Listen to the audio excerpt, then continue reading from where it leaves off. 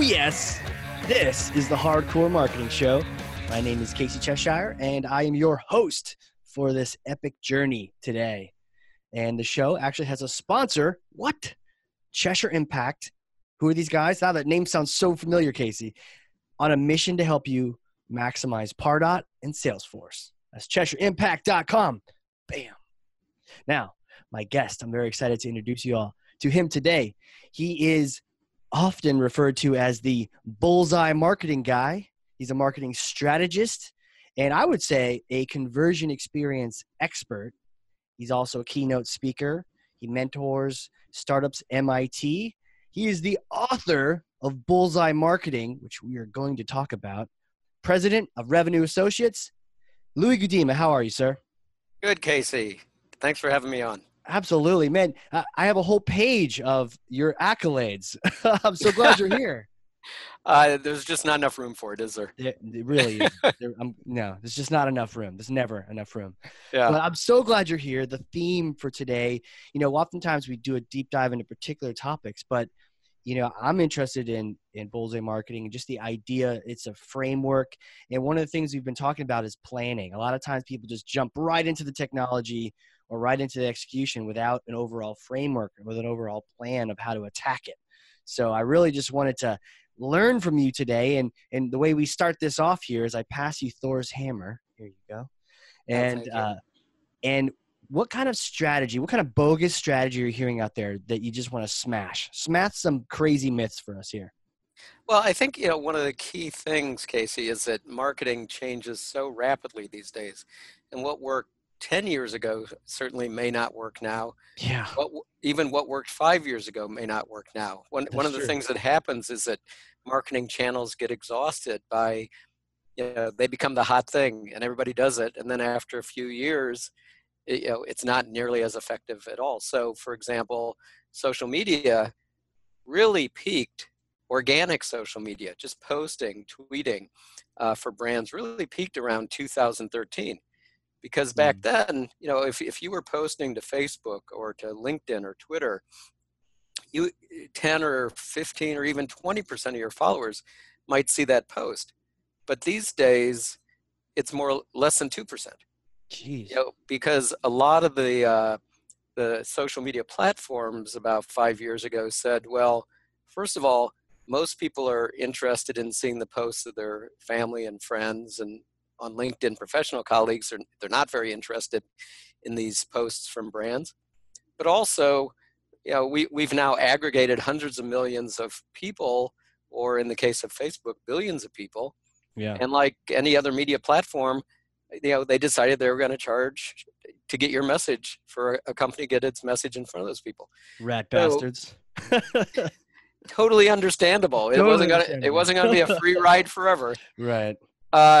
So that really peaked about 5 years ago. And the same thing is true in inbound marketing or content marketing. 12 years ago when inbound was first described or put out there was way fewer web pages. There was much less content. Sure. You had a much better chance of getting your content ranked high and to get some significant traffic. Yeah. But these days, the websites with a lot of domain authority are the ones that get the high rankings. The majority of clicks are on just the first 3 links on the first page. There was a study done by Ahrefs, the SEO tool company, that found that only 1 in 20 pieces of new content even gets to page 1 in the first year, let alone to those first 3 positions. In the first year.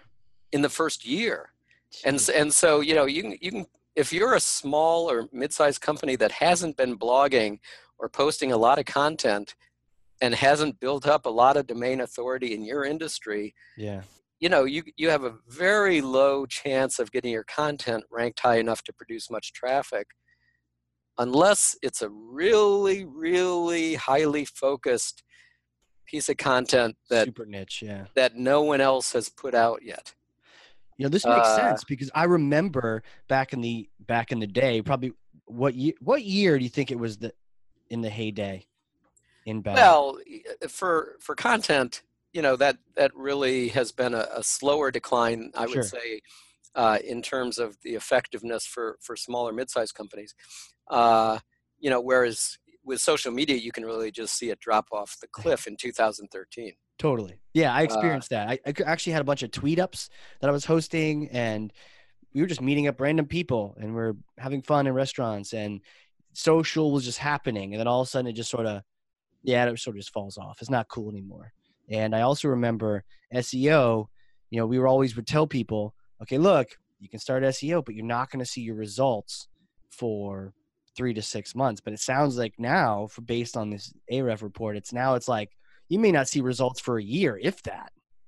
yeah, or even longer. Yeah. And again, it depends on what industry you're in. True. If 5 years ago you were blogging about artificial intelligence or blockchain, you could have gotten high rankings and a lot of traffic. Yeah. But if you start blogging about AI and blockchain today, you're buried. You don't have a chance, right? And so unless again you do some very, very niche thing, if you said maybe blockchain for this particular industry, which no Right. one else has written about, then you might be able to get high ranking for that. One of the funny things on my website, the Revenue and Associates website, the number one most visited page, and this has been for years, is a blog post I wrote, oh God, 2, 3, maybe 4 years ago, about the Disney company value proposition. Really? Yeah. And Huh. it's because no one else has written about the Disney value proposition. And if you search for, Walt Disney Company value proposition, I'm the top link because it's unique. It doesn't drive any business. You're actually number one. Yeah, it doesn't drive any business for me, but it's a unique piece of content that I just happened to have written when I noticed that they didn't have a very good value proposition. And if they made it more customer centric, it could be much better. Right. So that's a great example of niche content, but let me give you an example that actually drives traffic for someone. This company, I'm not working with them, but someone else I know, where they have a service that is in many cities. It's used in many cities, and what they did was they produced a piece of content about the local regulations in each of these cities. And so if you search for the local regulations in Dallas or in Seattle, it's either the city's website or this company's piece of content. That's what you're going to find. And so that content by itself doesn't drive traffic, but it brings the right people to the company, to their website. Then they see the offering, and then they get leads from that. So that kind of really hyper-focused piece of content can. But for that traditional inbound approach where you're supposed to flood the zone with hundreds of pieces of content, Right. That's just not going to work these days for most companies. Interesting. So socials out. Inbound though, HubSpot championed that for a long time. And they still do. I guess, yeah, right. They still do. Yeah. I keep waiting for them to separate themselves out from that a little bit, because there was actually a blog post a while back where it was someone at Pardot, we're buddies with them, and Mike Volpe, who was at HubSpot at the time. Yeah, Mm-hmm. they were saying crazy things like, "Oh, you don't need marketing automation. You just need inbound." I'm like, come on, guys. You should be doing a little bit of everything here. But yeah, like the crazy talk around the Kool-Aid of inbound. I mean, all things in moderation, including moderation, right? So Absolutely. yeah. Yeah. They redefine, HubSpot does redefine inbound. So now, for years, advertising was the boogeyman of inbound marketing. That was the enemy. That True. was interrupting. Right. And now HubSpot has advertising tools, and they even say, oh, we don't know where people got the impression that advertising isn't part of inbound. You guys. Yeah, exactly. I think I know where they heard that. So, so they do kind of try to redefine it to the point where now if you follow what they say now, it doesn't really have much of a definition. But if you think of what the classic definition of inbound was, that is certainly not effective for most companies. Right. And that's actually how we got connected. Was you had written an article about inbound, about HubSpot, and the Yeah. direction they're going with it, needing to eventually drop that and move on. Well, yeah, and I guess in your program notes you could put a link to the piece I will. I'll do that. Yeah. on the OpenView site, which is a blog post. The title was "Inbound has passed its expiration date." Right. Which caught my And attention. yeah, well, it caught the attention of a lot of people, and I got a lot of positive feedback from that. The chief growth officer of Marketo reposted it, and Was that Jill? Oh no, yeah, growth officer. Oh, okay, yeah, good. Joe Rowley. Yeah. And other people, some other prominent tech and marketing executives, reached out to me to say they agreed and thought it was a good piece. So, I think it's a valuable piece for people to read. I've always, that whole moderation thing we were talking about earlier, have good content. It's going to fuel a lot of your marketing, but to wait and hope that Father Google will bring you your business. It's like the most fickle thing. Panda, penguin, who knows, something changes in the algorithm. And maybe even if you did spend the year getting to number one, you may not be there next after that. So it's like, it could be a good source. Many people it is, organically at least, but you gotta be looking at all the different channels. So I'm glad to see you dispel some of the legacy myth around that. Yeah, well, I think that, content certainly is very valuable for telling your story. It's your chance to tell your story in your Right. words, to highlight your customers and what you've done for others and how you work, what kind of culture you have, what your employees are like, and so forth. So, you don't want to have like a minimalist website, but just don't expect a ton of inbound traffic from it. Right. Still create the content, but really what we're getting at is it's not just going to be discovered magically anymore. Yeah, Like you could have the best white paper that no one reads. So you actually have to do some things to get out there, get that in front of the right people. yeah, and that's usually paid these days. Right. Right. Um, or some other things that I talk about in my book, and that's really where the Bullseye framework came out of, was realizing in the work that I was doing with companies um, that some of these approaches weren't working anymore. Right. And I'm certainly not the only one who realized that, but then developed this Bullseye framework, this Bullseye marketing approach, as the techniques that are the fastest and frankly the least expensive, the lowest risk. That's what's in the center of the Bullseye. Right. Ways for companies to actually grow their market and their leads and sales quickly, rather than those other approaches like inbound or social that are very slow and may never work at all. Cool. I'm ready to get into it. So we've crushed the myth around social being your thing to go to right now. We've crushed the idea of inbound being your one thing that's going to save your company right now. So we've got all these things. Marketing's changed. I love that. First thing I heard from you was you got to keep evolving your marketing. And Yeah, absolutely. I get comfortable in a source that I like, or in a channel, or in a methodology, but the market's evolving. And, if I'm still tweeting and expecting that to drive the majority of my business, something's going on here. So we've smashed that. That's out. So take us into the Bullseye kingdom. What is the real right approach to this? Yeah, and maybe 5 years from now, I'll be saying, boy, that Bullseye approach is really dated. But, in 2018, I'm putting my stake in the ground with Bullseye Boom. marketing. Yeah. So what I describe in the book, first of all, phase one is taking full advantage of your existing marketing assets. Okay. So and this is a little bit of a tweak on this if you're a startup, but I'm going to assume that you're a company that's been around for a few years, and most companies have marketing assets that they just aren't aware of and they're not taking advantage of. And so certainly in the very center of the bullseye is the customer, and understanding your customer and actually talking to them and listening, which many companies don't do, creating a superior customer experience, selling more to existing customers and focusing more on that than always trying to land new brands, new logos, because it's 5 to 25 more times more expensive to close a new account than it is to grow Right. an existing one. Okay. And to have customer referral programs, and to get those references, both in terms of reference quotes, which are gold, but actually asking customers, who should I be talking to? Who do you know that could use my service that you could introduce me to? Got Those it. kinds of things many companies aren't doing.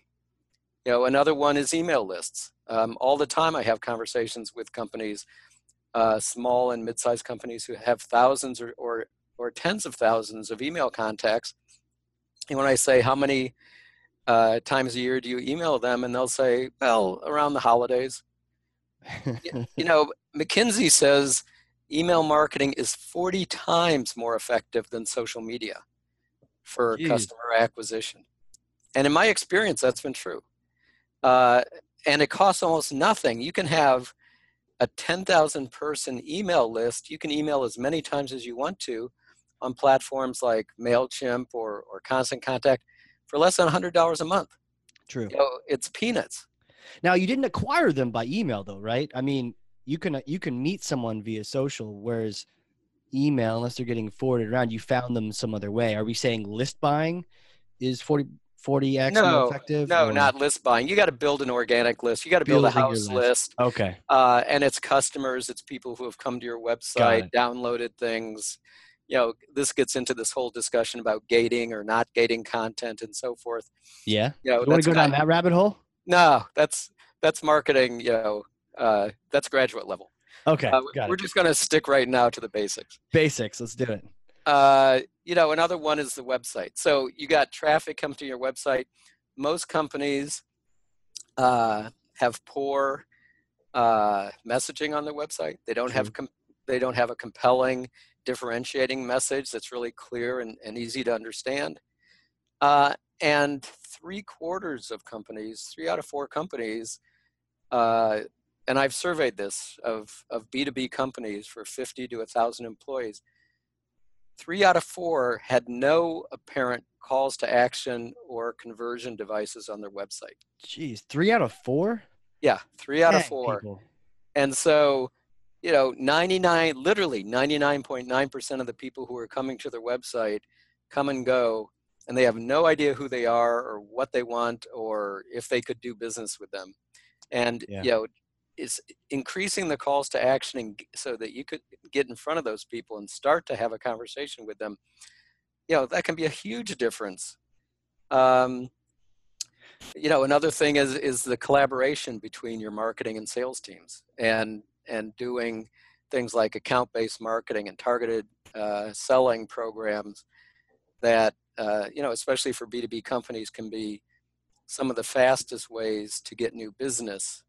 So these are all things that typically cost very little Yeah.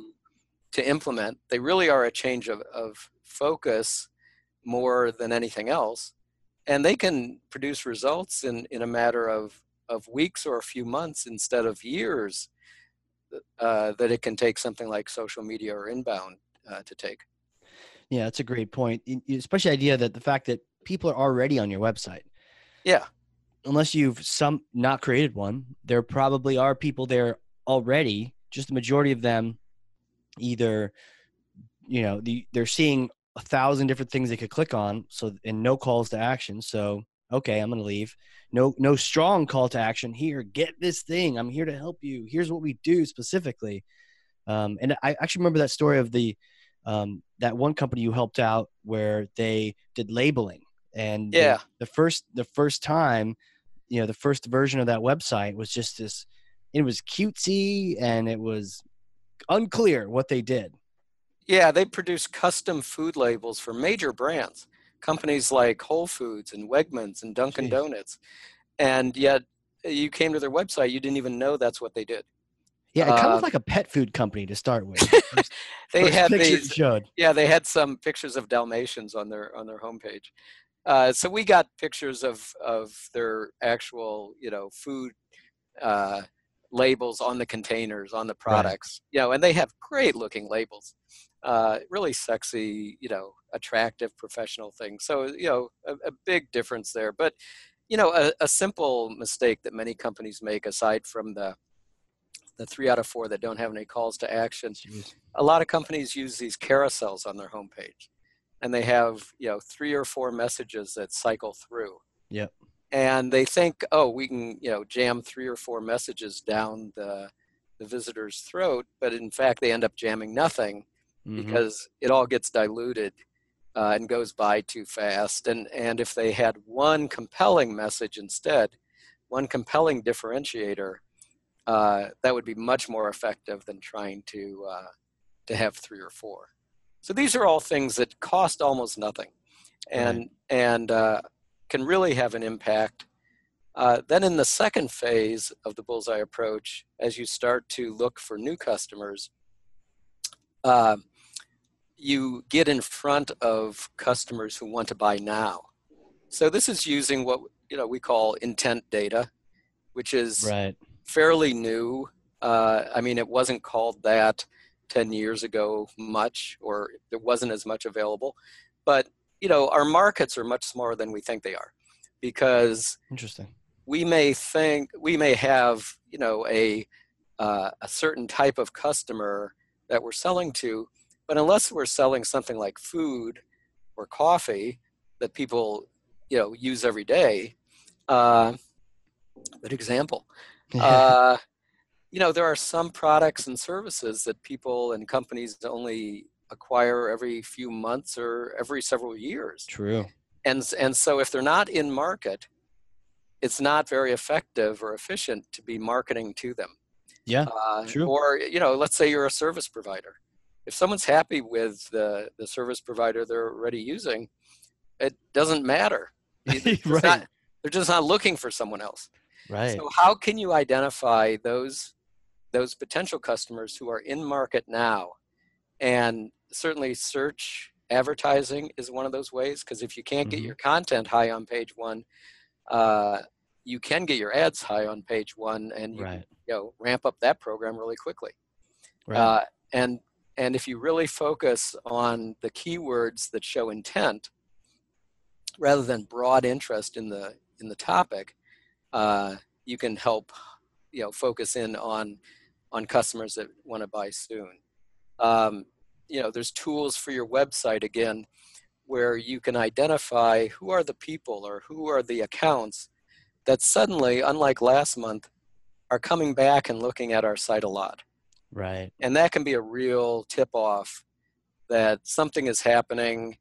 They're now seriously considering you in a way they weren't a month ago, and you need to reach out and be in touch with them. Intent is such a powerful thing. In my head, I've only really given Google searches, king of intent. Are there other places you can go to try to find people Yeah. that are in that buy now, or they're at least shopping, they're in the market? Yeah, well, the one is, as I was saying, how they interact with you and your content. So Okay. if Yeah. they're looking at your website, if they're opening your emails, if they're downloading your infographics, if they're attending your webinars, all those Right. kinds of things ramp up. That can be a real signal. Got And it. then there's third-party intent data. So you've got companies like TechTarget and Aberdeen and Bombora and the Big Willow, who aggregate intent data across, in some cases, hundreds of websites. Again, looking for, in that B2B space, Mm-hmm. is a company, are the people from one particular company suddenly searching for a particular piece of equipment or type of service, and they call it a surge. Is there a surge of interest in that Right. that Okay. wasn't there a month Yeah. ago? And then you have companies on the consumer side like Kroger and Walmart and Amazon, and they have intent data. Google and Facebook, when you look at how you can target your ads, they have intent data. Mm. And so there's all these sources where you can be using intent data to focus your ads more effectively. And that's what I talk about in the book. That's the second phase of Bullseye marketing. And then the Got it. third phase Well, of hold on. Let me just review real quick okay. with my bullseye brain here. Phase one, taking full advantage of the content, of the marketing assets you have. We talked about content. We talked about the website, conversions. We may come back to conversions because that's fun. Yeah, The all fact that, those marketing assets yeah, that you already have. all those things, not just the content, but like the assets you have. So actually fully utilizing those, making them more efficient, optimizing them. And once you've done that, you got us into phase two, going for the people with intent, the people that are in the buy now phase, people that are Exactly. more ready than less ready. Got it. Right. So then now we're Exactly. into phase three. And phase three is where you cast that wider net. Okay. This is where you do these long-term brand building and awareness programs like content, webinars, social media, display advertising, uh, that can help build awareness about your brand. And so that a year or two from now, when someone is looking to buy what you sell, Yep.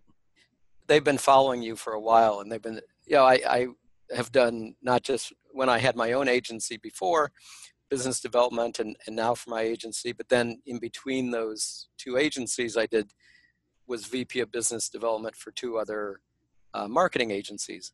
Cool. And one time we were contacted by a VP of marketing um, at a prospective company, good sized company, like $700 million revenue company. And I said to her, Nice.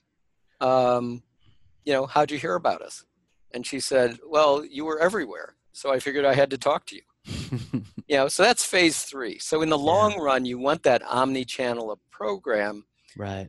But if you start with that, if you don't already have phases one and two built out, Mm. and you start with just social media, or you start with just content, very likely after 6 or 8 months, you're going to say, well, this isn't doing anything. Why are we wasting our time on this? We knew marketing wouldn't work for us. But if you do it in the three-phase approach that I describe, you can get results quickly and inexpensively. You can build confidence and grow that full omni-channel approach, and have a really effective marketing program. This makes sense. And I think it's important that you've written this book because a lot of the tendency is to go to phase three first, or Totally. go to the bells and whistles. I don't know if marketers were all cats and dogs here, but it feels like it sometimes. We're like, so marketing ROI, this planning, we're gonna squirrel. Let's go do X. Oh, there's this new technology that Facebook has. It lets us go do these weird things, and you do those weird things, and then you send them to the homepage, right? You Yeah. spend like $10 on that click. They get to your homepage, so they're like, why am I even here? And then they leave. It's crazy. Right. And so what I like about this is, and I picked up on this word earlier, it's a change of focus. All we're trying to do is focus your next step. And then when I was thinking about, when you were talking about first phase, was, look, if you've got limited amount of time or budget or both, like we all do in marketing, then if you're going to focus on one thing, focus here first, because that's Right. going to have the most bang for your buck. And then once you've exhausted all that, now you're cranking. And to your point, you're going to have some confidence, because when you start making those particular changes first, things are going to start working. You're going to start getting in that groove. You're going to start getting more leads, more qualified leads. All the goodness is going to start happening. Now you can pile on by going to phase two and selling to people so that eventually by the time you get to phase three, you have the confidence that comes from crushing things. And what I would add to that is, when you've got the confidence, that usually means the leadership team has confidence in you. And lo and behold, those budget strings that were tight as a boa constrictor are now just like, oh, do you want some more money? Would you like more money next quarter? It's like, I think I'm good, but great. Yeah, sure. I'll take, it's like, sure, more marketing spend, but that spend comes from reporting the ROI, from having those successes and the confidence, that you get from this focus. It's really cool. Well, I haven't met a marketer yet who had too much money thrown I at him. know, right? But it certainly is a way to protect your budget, and to say, if anyone wants to say we need to cut someplace, you can say, well, look at the results we're getting. But, it's really critical to do those phase one programs first, because if you do phase 2 or 3 without taking care of phase 1, you haven't laid the foundation for their success.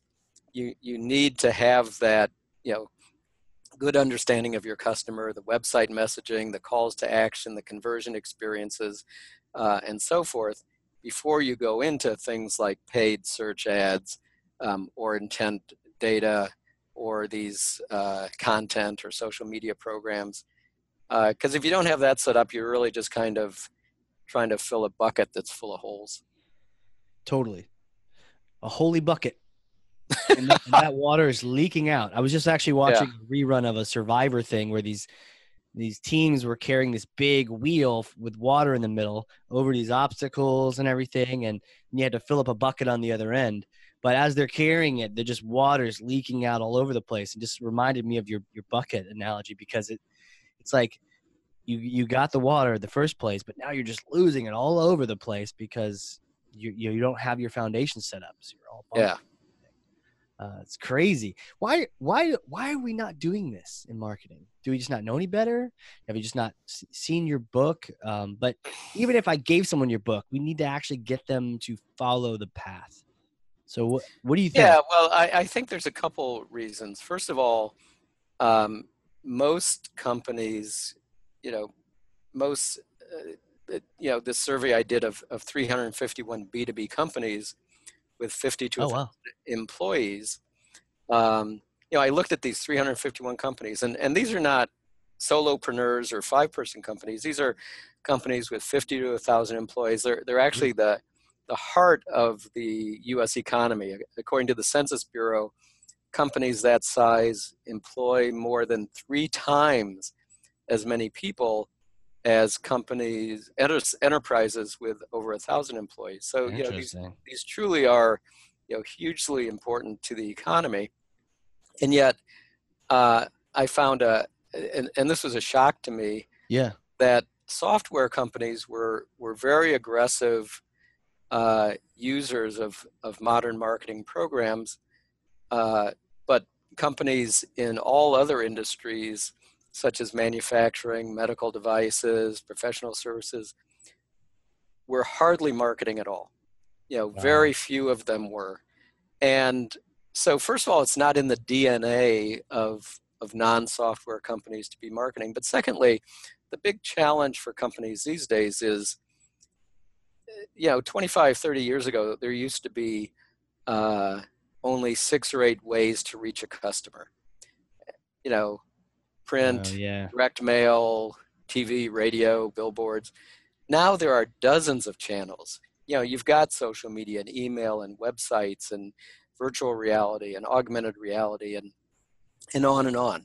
Right. And there are literally thousands and thousands, over I think 7,000 vendors now selling software related to marketing. And they're all out there pushing, our approach is the approach you have to do. Right. You need to have this kind of program. And frankly, just social media has gotten a tremendous amount of buzz because we do spend a majority of our time online on social media. True. And so in the book, I describe ways, again, hyper-focused ways, not just organic posts or tweets, but hyper-focused ways that you can take advantage of social media. For example, social media advertising, which you can, they have a ton of data of their users.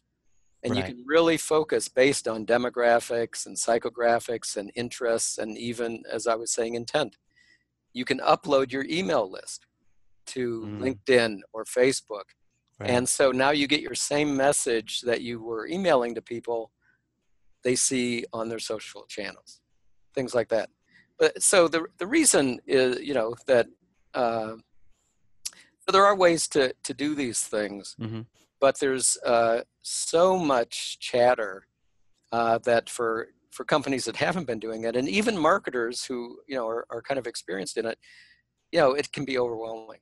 It's noisy, right? It's noisy, and then it's very noisy. To your point, when you have software folks, and there's this blurry line because you want to do thought leadership, but when Man, what I hate is when the thought leadership from some company pitching something just gets so grossly overstated. Like all these other sources are dead. The only one that's around is mine. Come to Yeah. me. And then they're using VC backed funds to just push that strategy on everyone. It's like, guys, oh, it's so gross. It's not even the case, Yeah, well, but when they have it's tens of loud. millions of dollars to push it out, Yeah. you don't want to take your marketing strategy from a marketing software company, Yes. because they're just going to be pushing their solution. Oh, totally. Totally. Uh, so that's I think that's a major reason why these challenges are out there these days. It makes sense. Man, you surveyed 351 companies. What else did you get from that? I mean, what kind of learnings? Because I can't imagine. It's the heart, to your point, the heart of the economy, the heart of more people are employed.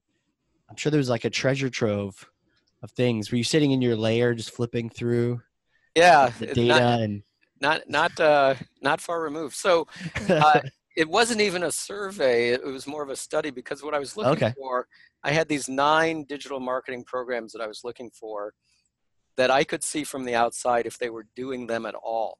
Were they aware at all of this? Oh, Not how well were they doing it, but for example, did they have a marketing automation program? I could right. tell from You can tell. website tag. Right. Yep. Did they even have web analytics like Google Analytics on their website? Did they have, this was more important 4 years ago, the first time I did this study, Yep. and then I redid it this year with the same 351 companies, but did they have a responsive mobile-friendly website? Yep. You can tell Were that too. they Wow. So creating content? yeah. Were they active on social media? Were they doing search advertising? All these things that I could tell. And so using this Wow. 9-point scorecard, the software companies were typically using 5, 6, 7, many of them even 8 or 9 of these programs, and the median was that they were using 7 out of 9. The Wow. non-software companies were using typically just 1, 2, or 3 of the programs, and the median was 2. 2 out of And, 9. yeah, which means Man. nothing, because Yeah. they got 1 point just for having Google Analytics on their website. Right. Oh, And this, right. Which is easy to do, even if you don't look at it. even if you Yeah. don't look at it, right? And Yeah. so this year I revisited those companies, and those non-software companies had increased the median from 2 to 3, which still is like nothing. Well done, guys. Mostly that was because most companies redo their website every 4 years or so. Mm-hmm. These days, if you're going to redo your website, any good web developer is going to make it responsive. Yep. And so they had gone, there was a huge increase from 20% to 80% of these companies having responsive websites. Okay. Fair enough. So they got a couple bonus points there. Right. But it wasn't part of an integrated marketing program. Right. The And only other program that increased significantly was posting to social media. right. And you know what I think of that. Yeah. Yeah. I do. But some things may have even declined. Like it looked like there was even a slight decline in things like content development Sure. or conversion optimization. How about the marketing automation? What do you recall any takeaways from that? Because obviously I swim in that all day. Yeah. So the marketing automation, the margin of error was about 5% in my Cool. survey. Now, is that better than the election or worse? I think. I think that's just slightly worse. But the Can I believe what interesting, you're saying? I think you can, Okay. because the interesting thing is that marketing automation appeared to grow a bit, Mm-hmm. roughly from I think it was about 20 to 24% of companies, which is still only 1 out of 4 of these bigger SMBs. Right. I And there was going was to say for a second, I was going to say, well, HubSpot has like 8,000 little mom, but that's not who you're looking at. You were looking at those larger companies, 50, I think you said to 1,000 employees. exactly Okay. right. It's probably like 2 HubSpot accounts. Yeah, well, I mean, HubSpot says that it's, focused on 20 to 2,000 employees. So, Okay. they're in there too, but they certainly have many clients who are under 20. Yeah. And there's others that are for small companies like Infusionsoft or Acton are, Right. very focused on smaller. And so There that would was, count. That would count. But you're looking at yeah, the bigger companies. And so the bigger companies, though, man, 52. I would expect them all to have marketing automation by now. But I wonder, I don't know if you recall. I mean, this is off the cuff, but I'm sure the software companies all, they had much more adoption of that than say the yeah, manufacturing companies and yeah, it was much higher. yeah. I don't remember the exact figure, but I think it was like 70% or so Okay. Yeah. for the software companies. Sure. And there was actually an interesting split between which marketing automation program they were using. Really? Yeah, because the software companies heavily preferred Marketo, Yeah. and the non-software companies heavily preferred HubSpot. Interesting. And in both cases, among the companies that actually were using marketing automation, about 60% of those software companies were using Marketo, and about 60% of the non-software companies were using HubSpot. Interesting. We do these so I love where this ties in because when we look at people with marketing automation, we go then and we have similar it's a 10-point checklist, and we actually have to sort of get down and dirty with people and mind meld with them to find out the answers to these things, called the CSI. But we found with our 10-step points of, are they actually using marketing automation, the average we're Yeah. seeing is about 3 out of 10 in terms of use. A lot of You mean people. that they have it, but they're not actually using it? Yeah. Well, I do know, I couldn't tell in general Yeah. how well they were using it. But I could tell that the majority, well over half of the HubSpot companies, did not have active marketing content programs. Yeah. And so even though, HubSpot was really pushing the idea of inbound marketing and they were a HubSpot customer, they were not very aggressive in their own content. Yeah, we see that a lot. We help people migrate off of HubSpot and Mhm. Marketo and Eloqua onto Pardot, Yeah, and typically the less you've done, the easier it is to migrate, right? So right. HubSpot migrations are pretty easy normally. Maybe like Yeah. I can count on a hand how many people where they've actually built out. That's why I was surprised to hear HubSpot was so well represented for those larger companies.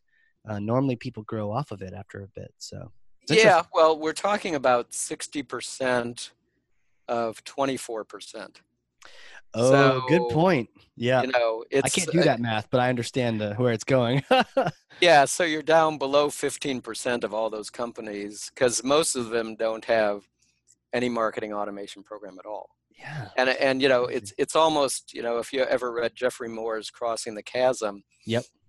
uh, it's almost as if marketing technology as a whole has not deeply penetrated the mainstream market. It's certainly been adopted into that early adopter, innovator side of the Agreed. technology adoption curve. Uh, and it's certainly in, your large consumer brands, your P&Gs, you your large B2B companies, certainly on the software side.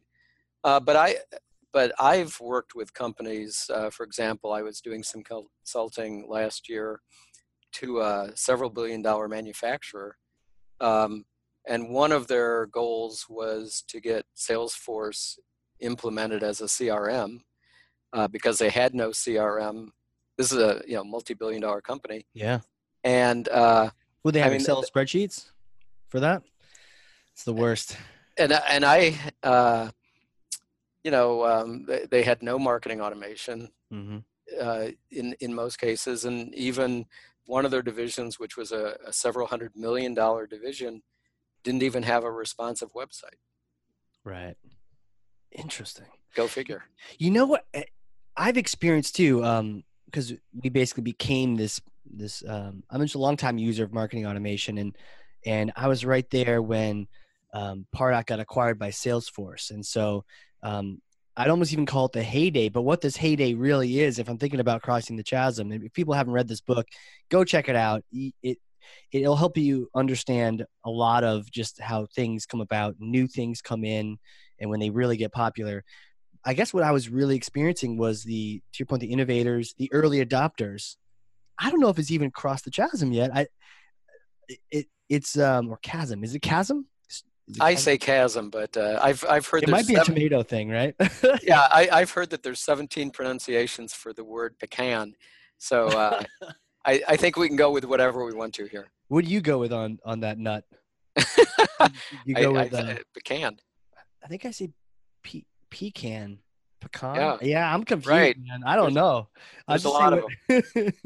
what. So I was saying earlier, though, I think what I've experienced was that early adopters happened very quickly for marketing automation, or at least in terms of when Pardot came on the scene. I mean, Eloqua will say it didn't take a while, but they weren't easy to use.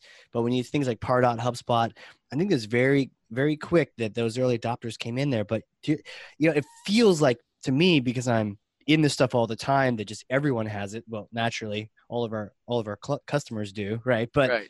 But everyone doesn't, and that number is accurate. I think Serious Decisions had one too, around 20% but I'm sure that's increased since then. So right around a quarter of the companies having marketing automation, and it's been like 10 years now. Oh, more than that. More, I I guess, more mean, than that. Yeah. I think Eloqua, that's at least 15 years old. Yeah, but I don't know if that counts because it's well, I guess it does because Oh, it's for just sure. hard to use.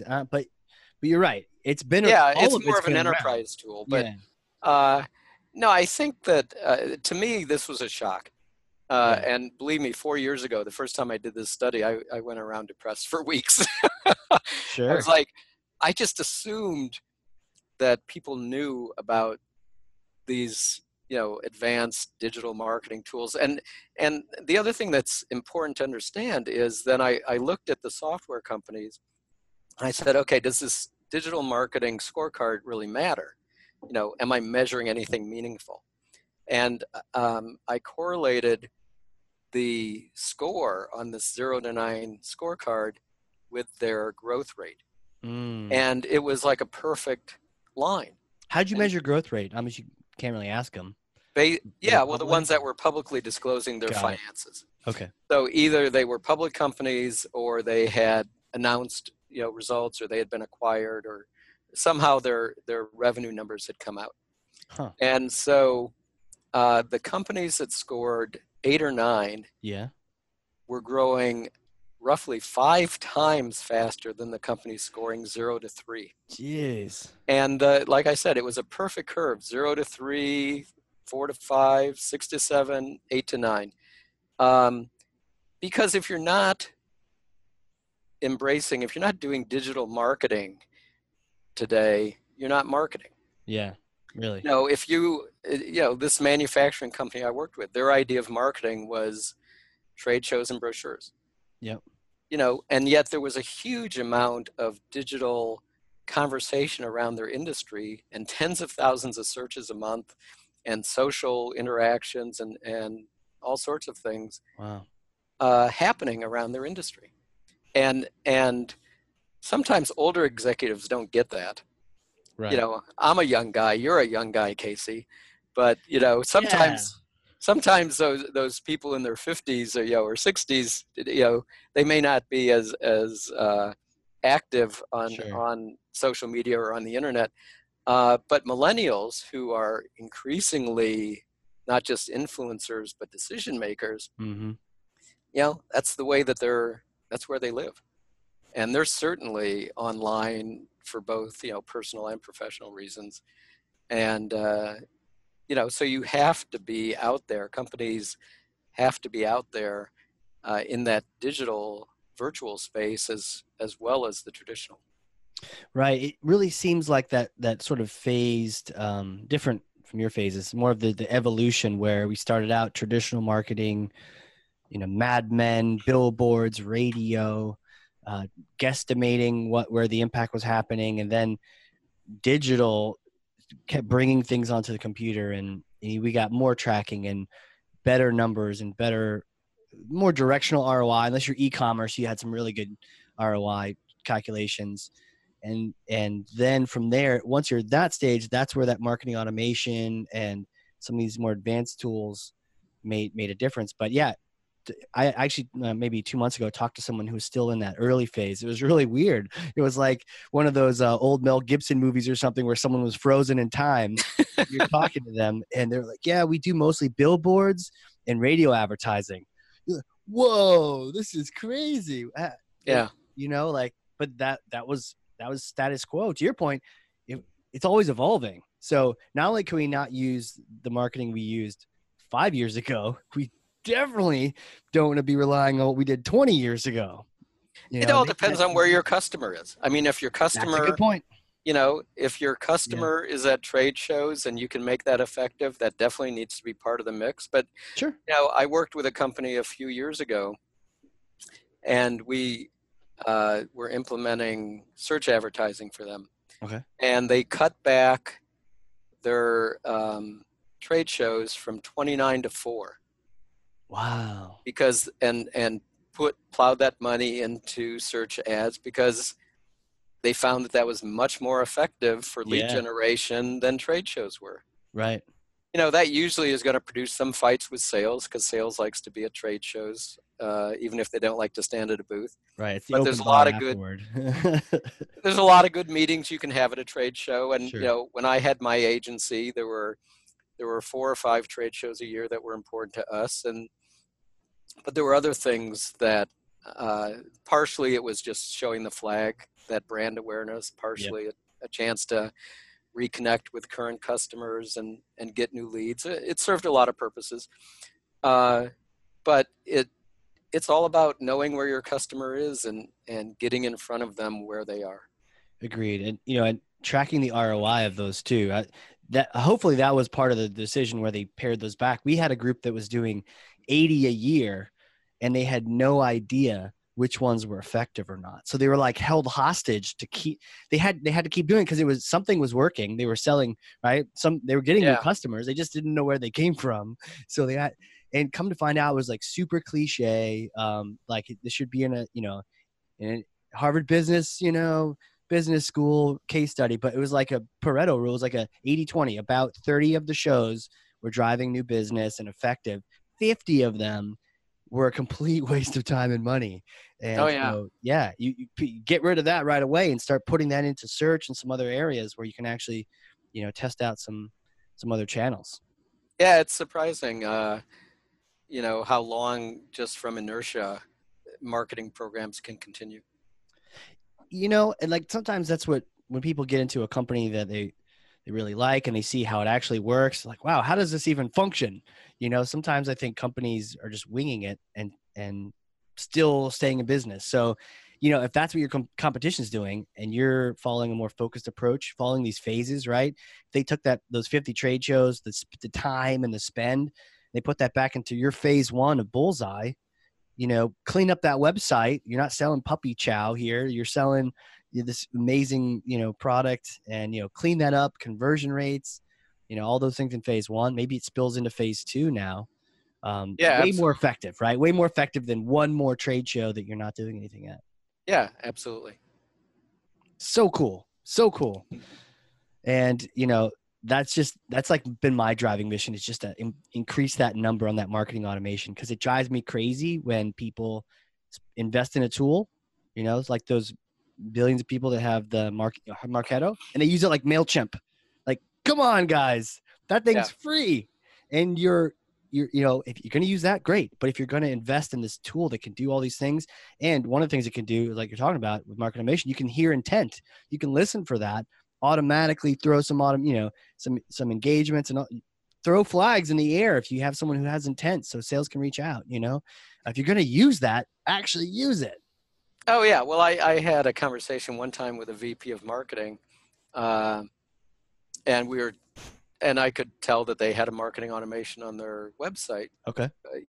They had a marketing automation program in place, And I asked them how well it was working for them. And he said, oh, not very much. We get analytics, but not much else from it. And I said, um, Yeah. well, do you know that, for example, it could alert you if a prospect comes back that, you've given a proposal to someone, your salespeople haven't been able to get in touch with them for 6 weeks. Suddenly they're returning to your website. Your salespeople could get an alert about that. That could be Yeah. really valuable to you. Yeah. And he said, well, yeah, but that would mean we'd have to integrate it with our CRM, and that's going to be too much of a hassle. Oh my goodness. So, it's one thing to have it. It's another thing to use it well. Yeah. And,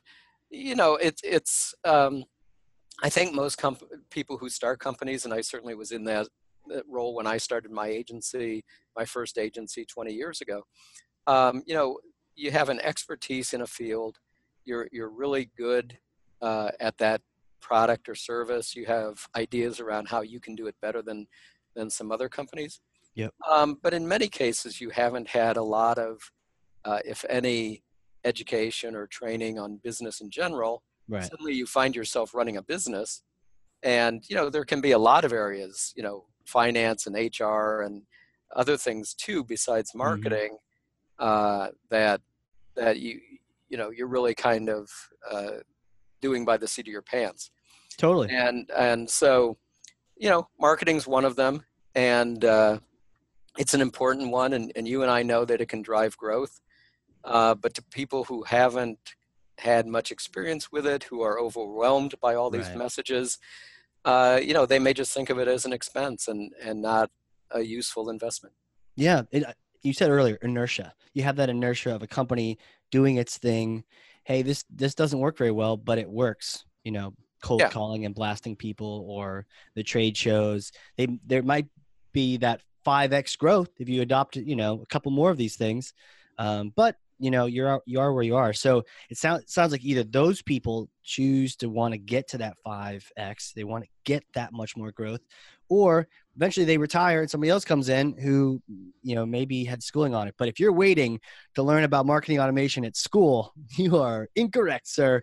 No, not you, but like anyone listening out there. If by the time school is teaching a strategy, you're probably not even using it anymore. So just saying. Well, hopefully, I hope that some schools will start using my book. That would be fine. I'd be okay with that. That'd be great.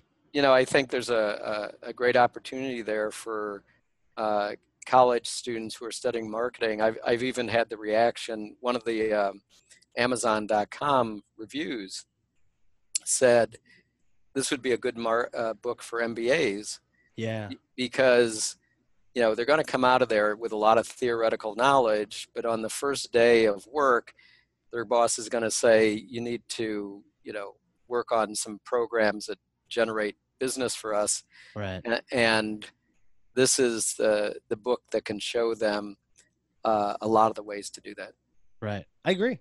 Let's get into all their little mitts. Let's get it into their hands. Yeah. Oh, absolutely. I will definitely post a link to it. Is it on Audible?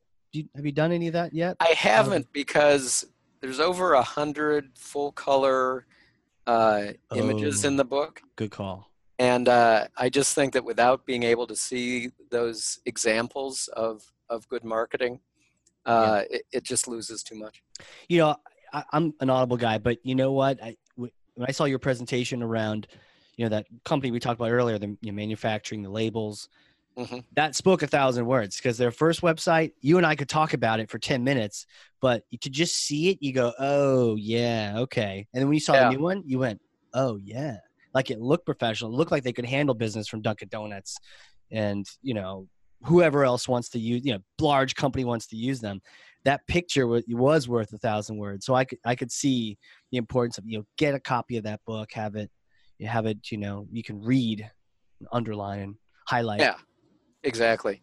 Yeah, the pictures make a difference. For sure.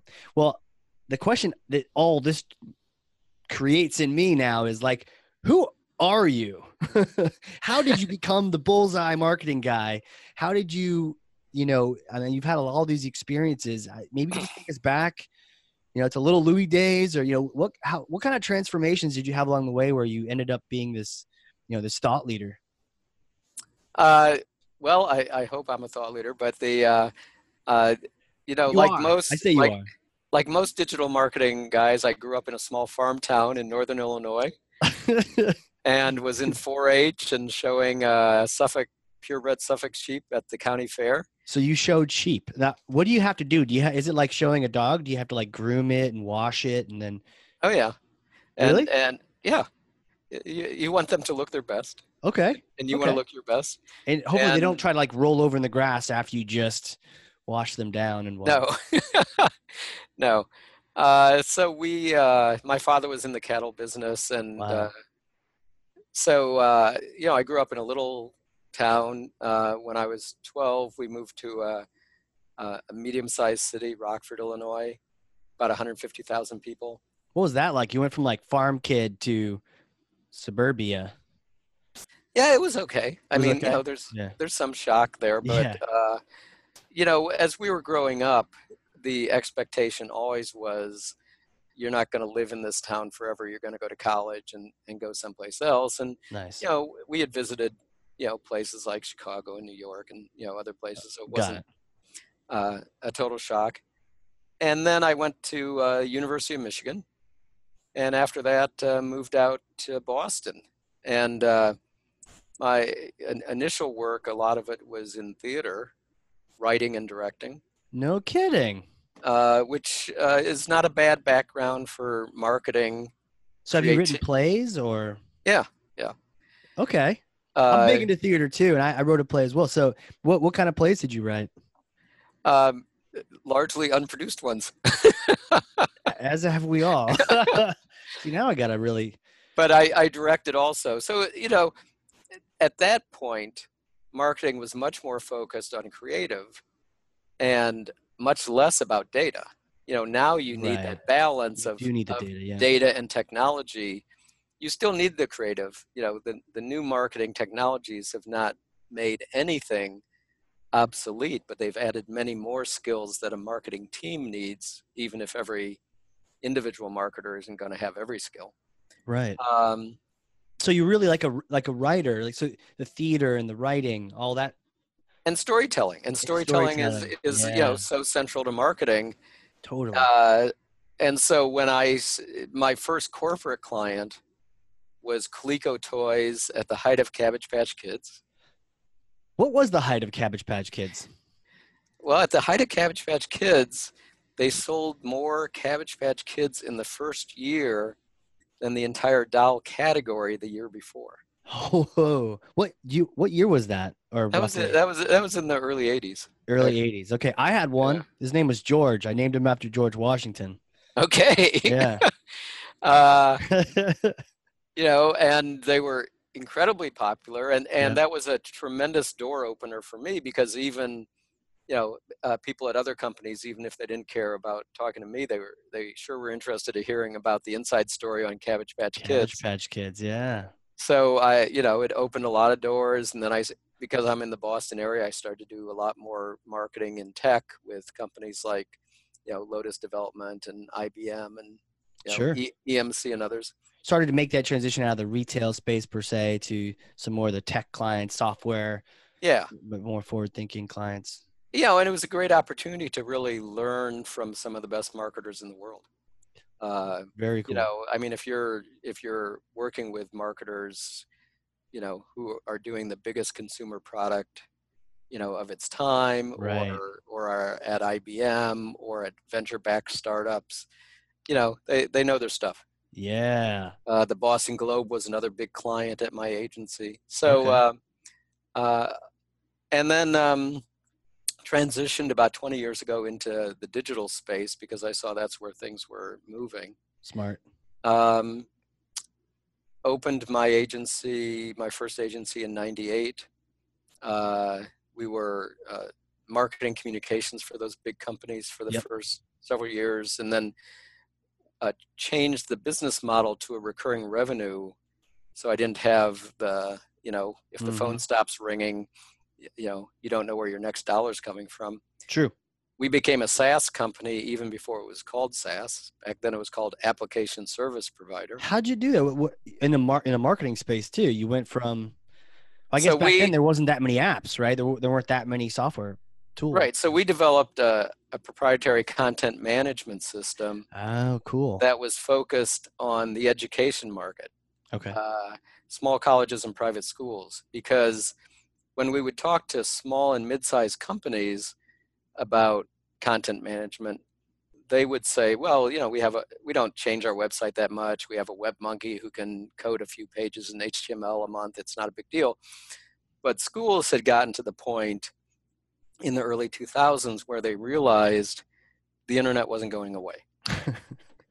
And this is where their students were. They had to start doing, they couldn't just have the president's nephew do the website anymore. They had to have a Right. professional, website, and they had to change their content all day long, not just a few times a month, but they were constantly putting up new events, athletic schedules and scores, assignments, notices for parents, notices for alumni. And so they needed tools that made it easy for the staff to do that. Right. And we really put a premium on ease of use. Oh, yeah, as you should, for sure. Yeah. Especially in SaaS. And so that became, our core business. We became one of the top 3 or 4 companies in that market. We had clients as far away as Hong Kong. Wow. And so when I sold the company in 2009, it had that recurring revenue that produced a lot of value. Yeah. For the sale. That sweet recurring revenue. Yeah, we love that recurring revenue. Yes, I'm sure the acquirers did too. And the sellers, everybody. Hey, Mazel Tov. This is great. Yeah, they could very quickly look at it and say, there was a lot of value there. Definitely. And so then I was VP of Business Development for 2 agencies, mid-size agencies, like 40 to 80 people kind of agencies, yep. Marketing agencies. And then in 2013 went off on my own again, opened Revenue and Associates. And so what we do, 2 of our major services are creating marketing strategies for companies, what I call a marketing strategy sprint, where we work with a company for a month and we get a lot of information about them and their competitors and do a day-long workshop to work out a strategy and a 12-month action plan. Cool. And we also do managed marketing services. So for companies that don't have a marketing department and need someone to manage their marketing for them on a more day-to-day basis, like search engine ads or redoing their websites or emails and things of that sort. Yep. We'll provide that service or other kinds of workshops or consulting. Huh. I like the idea of that sprint, the plan up front. Sometimes it's not going to take that long to plan, but you need to put that time in there so you're not just doing the next phase 3 thing over and over and over again. Yeah. And that you start to say, well, in Q1, or in the first month, we're going to do this. In the second month, we're going to do this. And, we look at the traditional, what programs, what technology, and what people do you need to do this. And so, sometimes you have the people internally who can do it. Sometimes you need a consultant like yourself, because we're going to implement a marketing automation program in Q2. And so we're going to need a company who knows how to do that. So, having that 12-month plan, you can start to plan around that and what kind of resources you need to really make it successful. For sure. Maybe we should chat again, because I think even the idea of marketers putting together a plan, if we had to do a similar survey to find out who's planning and who's not, typically there's not the planning happening, and it's not often. every fault per se. Sometimes you're just flying by the seat of your pants to execute the next campaign, but man, just a little bit of preparation and planning can go so far. Yeah. And, especially in that huge group of companies out there that are doing very little marketing at all and really need a plan to kind of intelligently get into the game. Yeah, agreed. Agreed. A smart way of getting into it. Otherwise, you're going to end up testing things that have already been figured out, Yeah, and you're making the same mistakes that we all have. So if you can avoid that, working with someone like yourself, and have a stepped plan to get yourself into the new decade here, or the new phase of marketing, yeah, by all yeah. means, that company that was doing the billboards and I should introduce them to you. And Hey, you've got my email. yeah, I do. Let's get them You out know of where there. to reach me. So last thing, because I could probably talk to you about theater all day. Do you still do any theater? Still doing any writing around that? Obviously, busy with revenue and associates. No, I haven't done theater in quite a while, but that training, that knowledge, that approach of storytelling and being human centered and Yeah, customer centered, uh, that still carries over. And so that's very useful so that I'm not just looking at the data, but I'm really looking at the people that are behind the data. totally agree. And for me, I probably got a couple low grades in college because I was running our theater company at school, Hmm. and it was awesome. And we had website, we had online ticket sales for the first time, and all these other innovations I was learning really by doing there. So, but to Yeah. your point, theater is such a great bridge, whether it's for writing or talking or presenting. I'm obviously you've seen you on stage. You're great, and you don't mess with you're always facing the right direction. So. Well, it's also theater is all about teamwork, and that's Yeah, central to I success love that. in business. Uh, theater is not a marathon runner Right. who can just go out there and do it, by himself That would every be morning. comedy. Right, that's stand-up comedy. But to do theater well, you have to do it with a lot of other people, Yeah. and you have to, develop those skills to be able to work with others, and that's how business gets done today.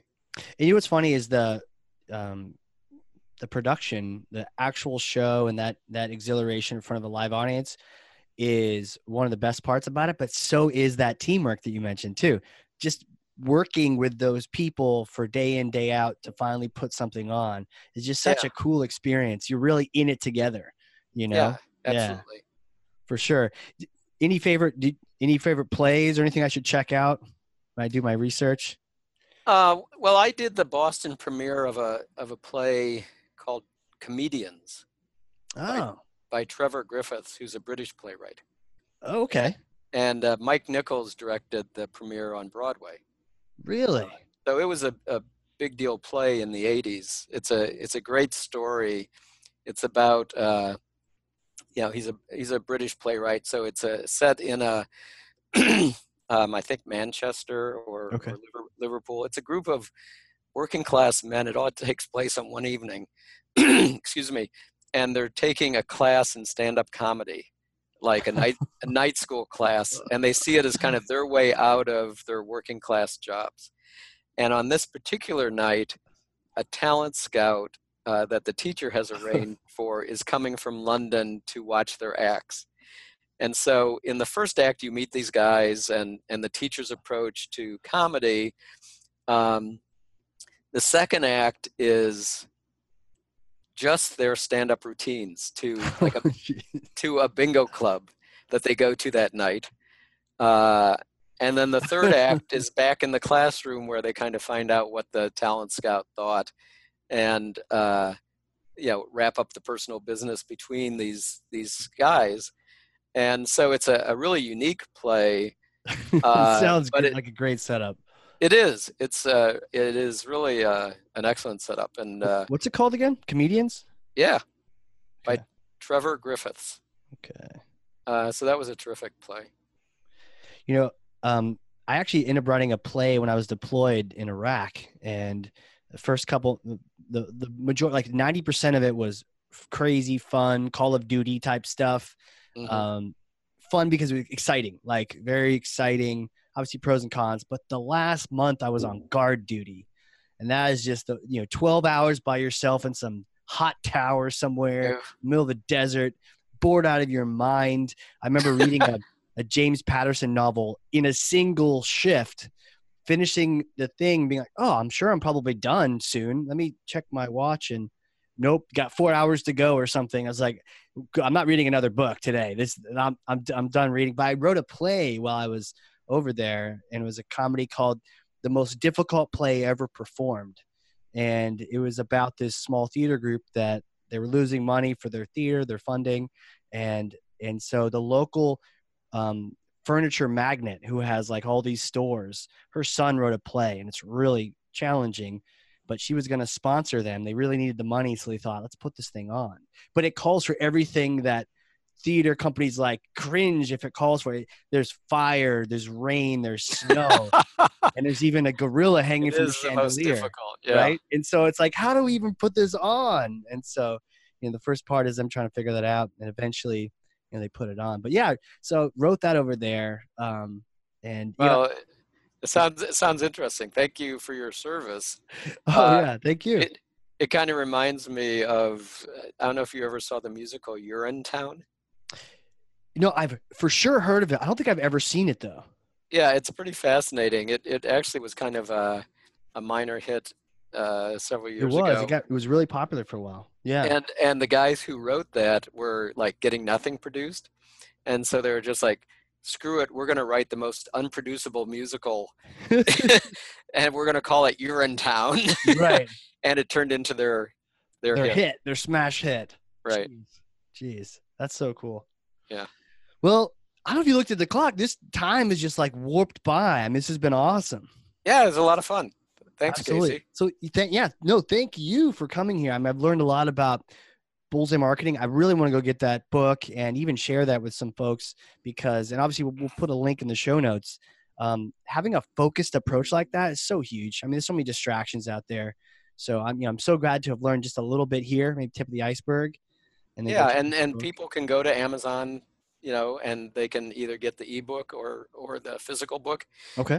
I often read ebooks, but I got to tell you, the physical book is way cooler. Yeah.